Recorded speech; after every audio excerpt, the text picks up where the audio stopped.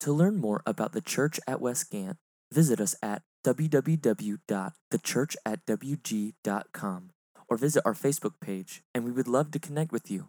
Have a great day. And I did want to take just a second before we dive into our message this morning. There are a couple of people that I want to recognize that are here in the room that are very special people, near and dear to our heart, that we've been missing for a while. And I want to make sure that we say hello. And so over here, sitting to my right, your left, over on the organ side, is Miss Ann Bradbury. And Ann has been, that's right. If you don't know, Ann has been battling with cancer for a while now and has been walking through some pretty severe treatments and just dealing with the after effects of all that. But it is so great to have you back, Miss Ann, and to see you up and about. And the second one is on that same side, but a little further back. You may not recognize him because he's got a tube around his nose. Back there, we'll say hello to Johnny Metters.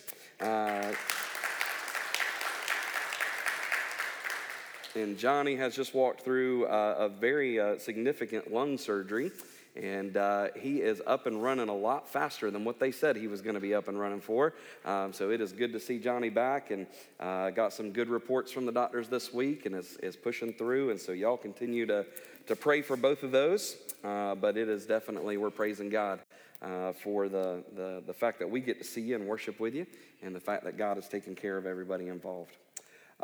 We have been in the midst of a series on the Sermon on the Mount for a while now, and today is the last Sunday of that series. We're going to kind of wrap it all together and put a little bow on it, make it look pretty, and tie it off, and then we're going to move on to some new things. But if you've got a Bible with you this morning, I would encourage you to open it up to Matthew chapter 7. We're going to pick up towards the end there, the last couple verses, verse 28 and 29 will be kind of our focal point this morning, but we're going to bounce around a little bit as we talk through the authority of Jesus today. As we have walked through the Sermon on the Mount, Jesus has proclaimed a lot of things. Y'all want to complain about my sermon length? Go ahead. Jesus more than likely was on that mountainside for hours at a time with these disciples as he walked through this sermon. And so Jesus is my role model, so y'all be prepared. We got at least a 6-hour sermon today. And that's what we're going for. Lunch will be provided in the fellowship hall, and then we'll go for round 2.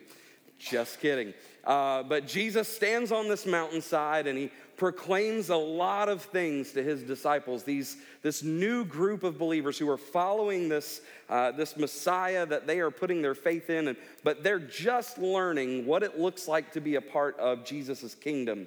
And so he sets the stage for them of what the next couple of years are going to look like as he travels throughout his little neck of the woods there, and as he performs signs and miracles and wonders, but also what the future of the church is going to look like after his crucifixion and resurrection and ascension. And so Jesus really kind of sets the tone for what the culture of the church needs to look like. Over and over again throughout this study, we have come back to a central topic, the idea of righteousness.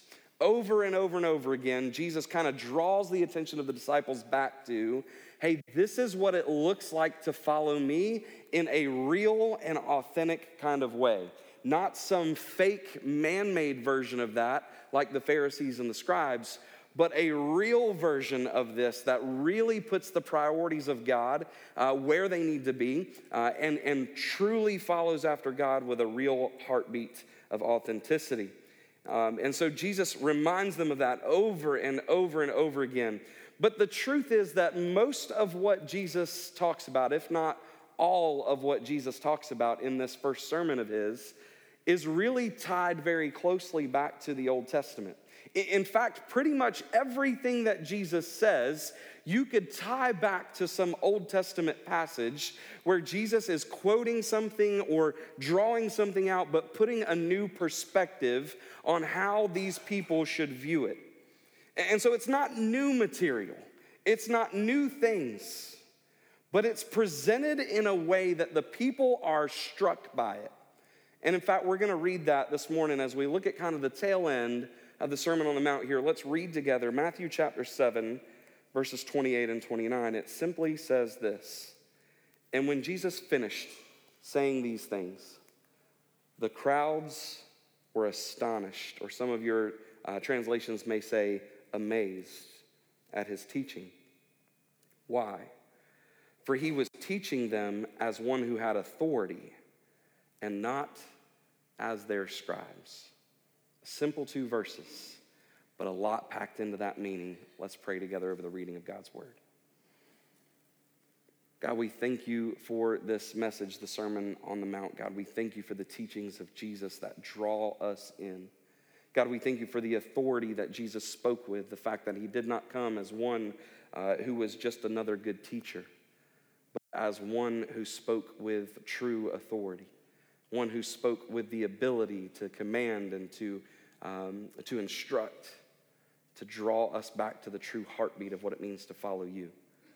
So God, this morning, I pray that would be the case in this room. God, I pray that you would use these same words. I pray that you would use the authority of Jesus to draw us unto you, God, that you would take what's inside of us that we're struggling with this week, the things that we've walked through, the hardships and the good things, the mountaintops and the valleys. God, I pray that you would use all of it to draw us closer to your heartbeat and the things that you desire for us.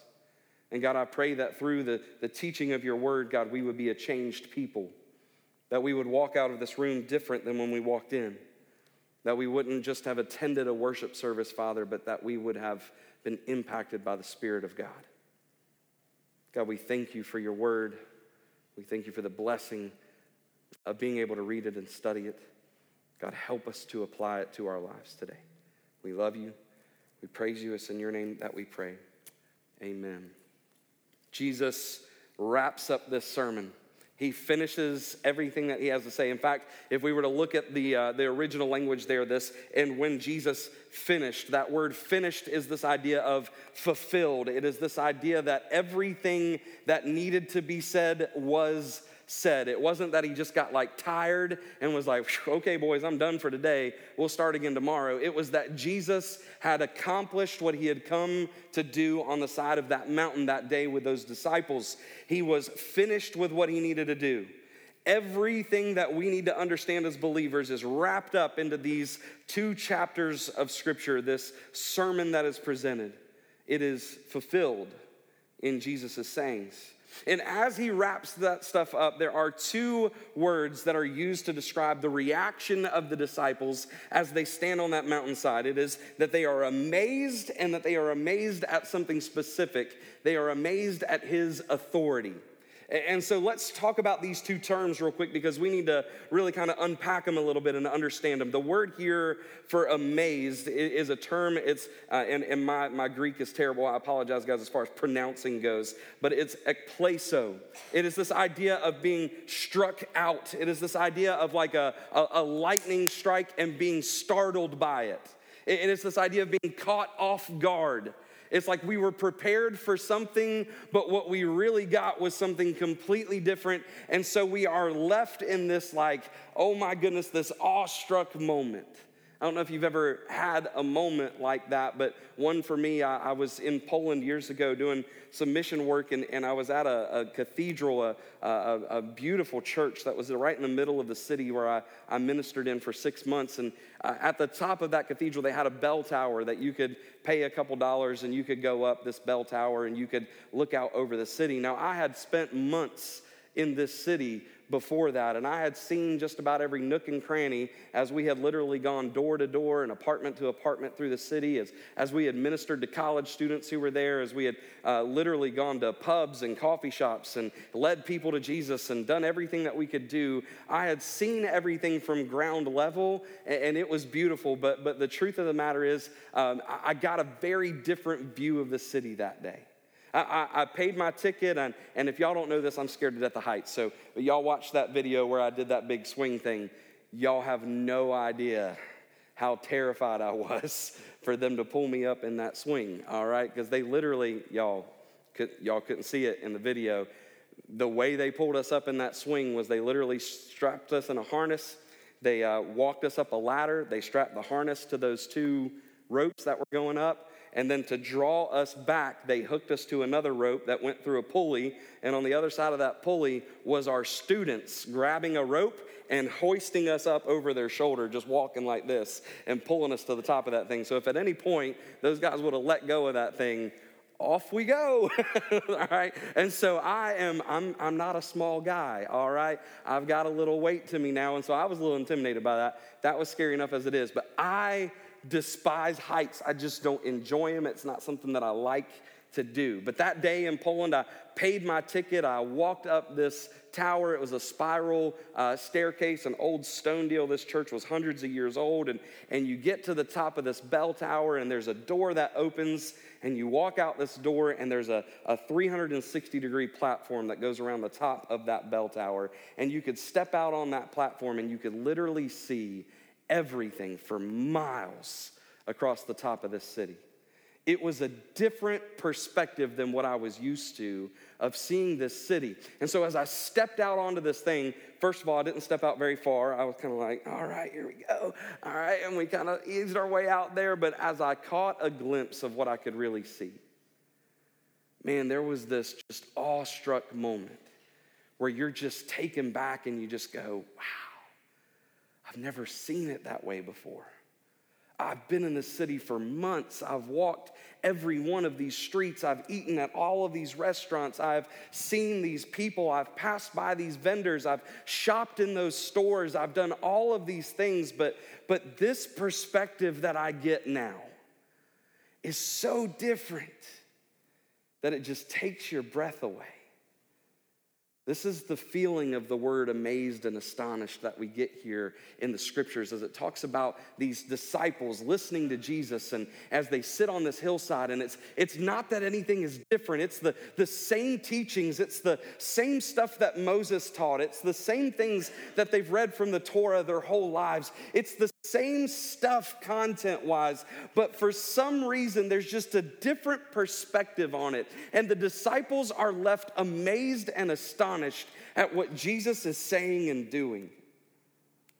And I pray that as we have studied through the Sermon on the Mount, I pray that maybe there's been a sense of awe that's come across you of going, man, I've never thought about it that way. I've never studied it that way before, and I'm not sure what to do with this now, because that's where the disciples were. They were in this moment of hearing Jesus' words and going, oh my goodness, I've never seen that.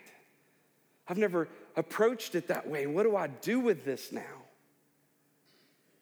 But it wasn't just the content of what Jesus said that blew the disciples away.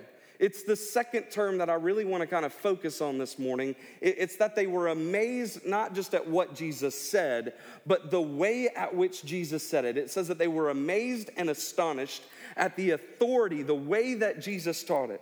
Verse 29, for he was teaching them as one who had authority, not as their scribes. What does this mean? Well, in these the times when Jesus was speaking, it was been very common for some rabbis to get up and teach in the synagogues and in the temple. And when they would teach, they would always refer back to the person that they had heard it from. They would quote people a lot. So I heard this from Rabbi so-and-so, and it's on his authority that I come before you today and declare that this is true, because we all know and love and respect Rabbi so-and-so, and so he heard it from the rabbi before him, and he heard it from the rabbi before him, and so this oral tradition was created that was being passed down, and people respected the authority of that oral tradition. But you know what Jesus didn't do in the entire Sermon on the Mount? He didn't quote a single rabbi.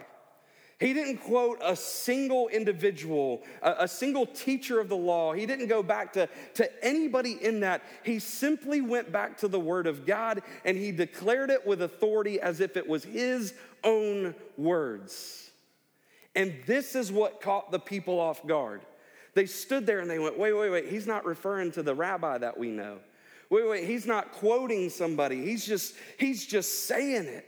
Like his words are powerful enough to stand alone. And this is what caught the people off guard on that mountainside, what they were amazed by. was that Jesus was literally standing on that mountainside declaring, I don't need to quote anyone. I have the power and I have the authority, and what I say is truth. Follow it. The people were blown away by that. But here's where it gets really fun. The Sermon on the Mount ends.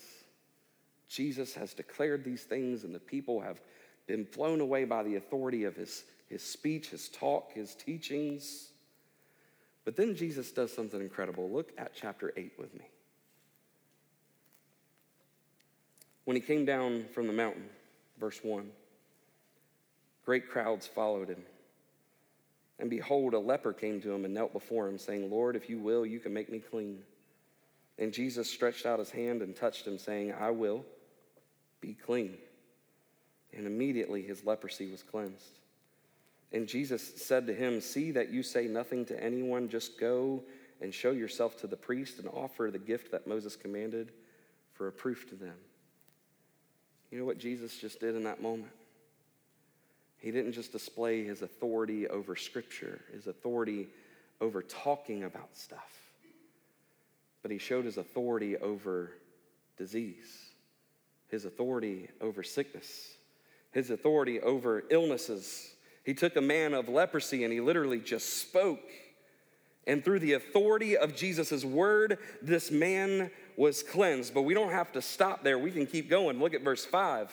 When he entered Capernaum, a centurion came forward to him, appealing to him, Lord, my servant is lying paralyzed at home. He's suffering terribly. And he said to him, I will come and heal him. But the centurion replied, listen to these words, Lord, I am not worthy to have you come under my roof, but only say the word. Why? Because he spoke with authority. Only say the word and my servant will be healed, for I too am a man under what? Authority. With soldiers under me, and I say to one, go, and he goes, and to one, come, and he comes, and to my servant, do this, and he does it. And when Jesus heard this, he marveled and said to those who followed him, truly I tell you, with no one in Israel have I found such faith. I tell you, many will come from east and west and recline at a table with Abraham, Isaac, and Jacob in the kingdom of heaven, while the sons of the kingdom will be thrown into the outer darkness. In that place there will be weeping and gnashing of teeth. And to the centurion, Jesus said, go, let it be done for you as you have believed. And the servant was healed that very moment. Jesus began to put on display for the people who had been listening to him talk. He began to put on display the idea that it wasn't just words that Jesus was good with. It wasn't just some wonderful, eloquent speech, but that this authority went beyond his words and went to his ability to be the Messiah. It was his ability to have authority over not just Scripture, but over sicknesses and illnesses and leprosy and paralyzation and all of these different things. He was authoritative over all of that. He could speak a word and it could be done. And his reputation had preceded him even to the point that when he walks into this city, people start coming to him because they've heard about what he just did on the mountain. And this centurion shows up and he goes, hey, I understand what you said on the mountain. I get it. You're a man of authority. You don't even have to come to my house. Just say the word. Your words are enough, Jesus. Just speak. And Jesus says, yeah, you're right. Let him be healed. The authority of Jesus is placed on display. But it doesn't just stop with illnesses and people who are paralyzed and afflicted with leprosy. Let's keep going. Verse 14. And Jesus entered Peter's house. He saw his mother-in-law lying sick with a fever. He touched her hand, and the fever left her. And she rose and began to serve him. That evening they brought to him many who were oppressed by demons. And he cast out the spirits with a word and healed all who were sick. This was to fulfill what was spoken by the prophet Isaiah. He took our illnesses and bore our diseases. Listen to those words. Jesus is now at Peter's mother-in-law's house and hanging out with her. She's sick, and he comes in and just heals her. And her response is, I love her response, because a lot of us, I don't know if you're like me, but like after I get over being sick, I need like a day or two to still recover. So it's like, I've been sick. Just give me a day. Man, Peter's mother-in-law, she gets healed and she immediately jumps up and starts serving. She jumps up and it's just boom, let me jump in. This Jesus has just done something powerful in my life and I want to serve him. But it goes beyond that, because then a crowd starts to gather and more people start to come in to Peter's house, and all these people start to draw in. And now all of a sudden, it's not just people who are sick, but it's people who are afflicted by demons start to show up. And Jesus looks at them, and I would ask you to go back and look at that verse that says that he cast out those demons with a what? With a word. He spoke with authority again. And this authority of Jesus carried not only to Scripture and not only to people who were sick, but it carried over into the spiritual world. Jesus was able to speak, and even the demons trembled at the authority that was in Jesus' voice. When Jesus said, "Get out," they ran. We could go on to other passages and we could look at other places where Jesus healed people who were possessed by demons. But every single time that we get to a passage like that, I never read a passage where we walk up and Jesus walks up into a crowd and there's somebody with a demon and the demon tries to attack Jesus. That never happens. Jesus just speaks a word and the demons flee every single time. It is the authority with which Jesus speaks. It is the authority that Jesus carries that enables him to be able to defeat these demons. He casts them out with just a word. We could keep going, though. We could flip all the way to Matthew chapter 28, because it's not just sickness and physical disabilities. It's not just demons and spiritual warfare. But Jesus does something pretty incredible towards the end of his life. Matthew chapter 28, beginning in verse 16. Jesus has been crucified. He has been buried. He has risen from the dead. He has gathered his disciples around him one more time, these same men who were on the mountainside with him for the Sermon on the Mount. And he says to them, verse 16, "Now the 11 disciples went to Galilee, to the mountain to which Jesus had directed them. And when they saw him, they worshiped him. Some doubted. And Jesus came and said to them," listen to these words, "All authority in heaven and on earth has been given to me." See, Jesus doesn't just have some authority. Jesus doesn't just have partial authority. Jesus doesn't just have some ability to sometimes speak good things to you. Jesus doesn't have just some ability to come and heal you. Jesus doesn't have just some ability to cast out demons, and sometimes he doesn't. It is the fact that Jesus has all authority. There is no authority greater than him. I've worked in a lot of different jobs, and here's what I've found. I enjoy kind of being the second in command or the third in command or the fourth in command even, because when somebody comes to me with a problem, I can always go, "Hey, there's somebody with higher authority that you need to go talk to about that."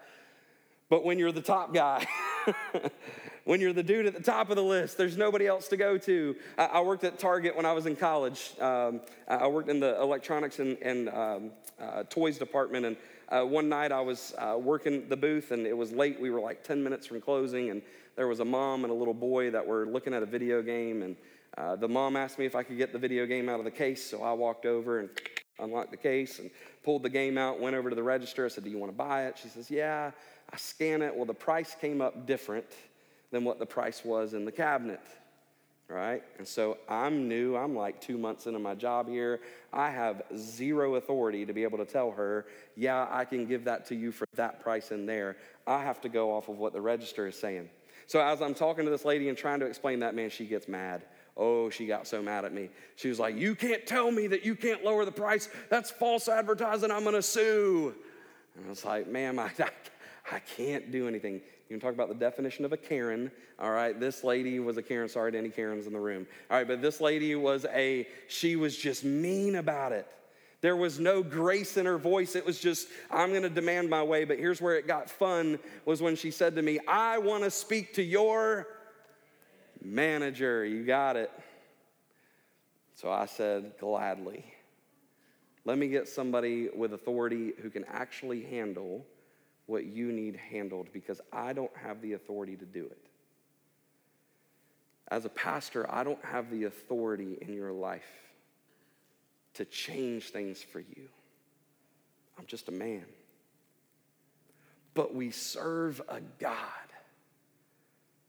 who has the authority like no one else.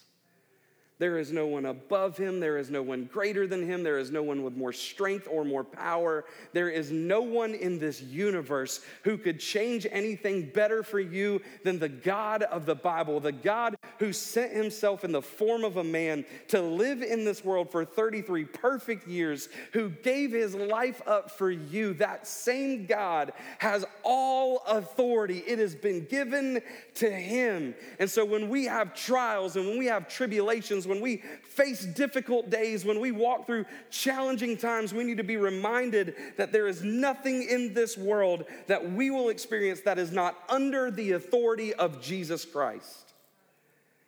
So the sickness you face, it is under the authority of Jesus. The relationship you're trying to heal, it is under the authority of Jesus. The financial hardship you're facing is under the authority of Jesus. The uncertainty of your job is under the authority of Jesus. The future of your family is under the authority of Jesus. The future of this church is under the authority of Jesus. It all serves a purpose. And it can all change at a moment's notice with a single word from our Heavenly Father. The question is whether or not we will have the faith to pursue it. As Jesus walks into that city, I love the story of the centurion, because the centurion walks up to Jesus and says, "This is what I need from you." He brings his request before Jesus. He lays it at Jesus' feet, and Jesus is already agreeable. He's already ready to answer the request. But the centurion goes above and beyond that because he recognizes the authority of Jesus, and he says, "Whoa, you don't even have to do all that for me, Jesus. I just need this. And I know you can do it because I trust you." Do we trust Jesus in the midst of whatever we face? Do we truly believe that everything is under his authority? Now, that raises a lot of questions, doesn't it, though? Because a lot of times we'll face difficult things and we'll go, really? That's under Jesus' authority? Why would he allow that into my life? If he could change it in an instant, if he could snap his finger and change it, then why hasn't he? Why hasn't God stepped in? I've got the faith of the centurion. I believe that he can. I believe that he will. Like, why hasn't he?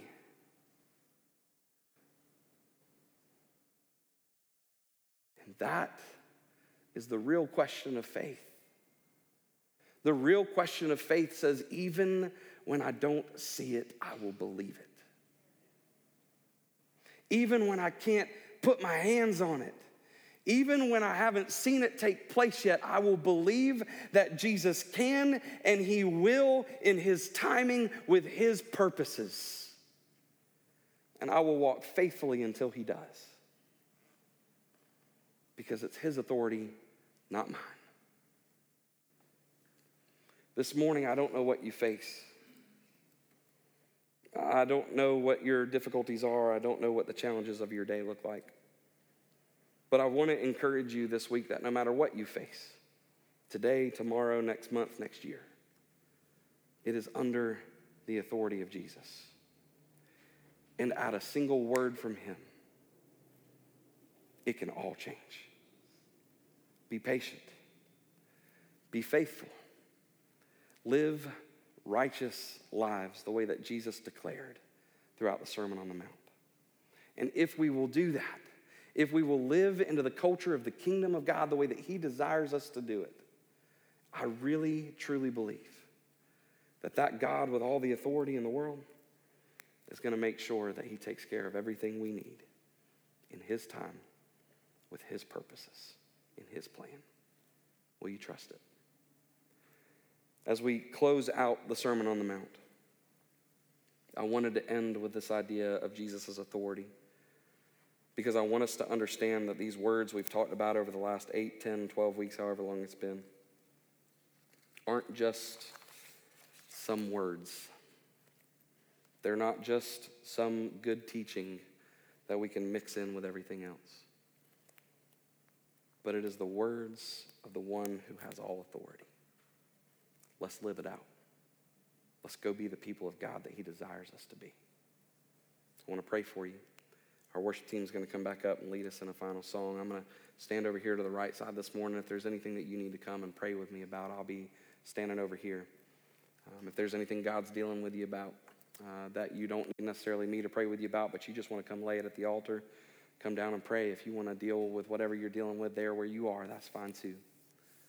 But do whatever you need to do this morning to ensure that you're following Jesus and that you've submitted to his authority in your life, that you've recognized that he can do anything. Let's be obedient. Let me pray for us.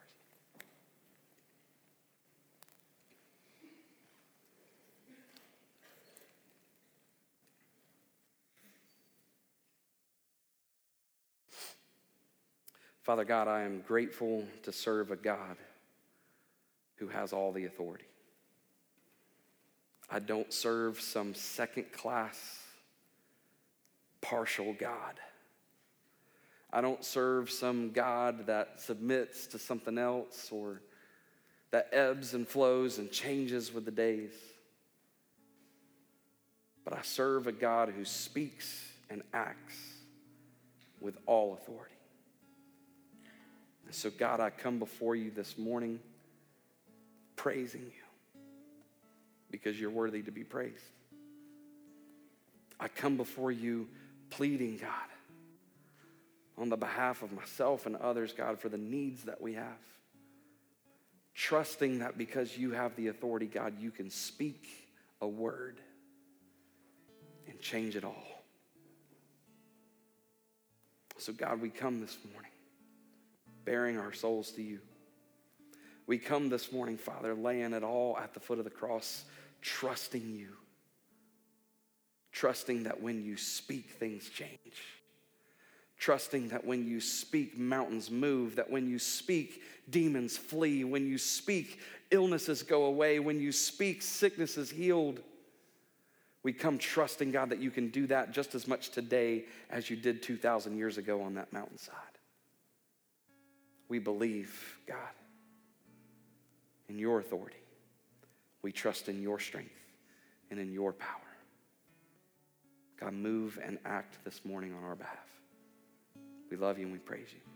It's in your name we pray. Amen.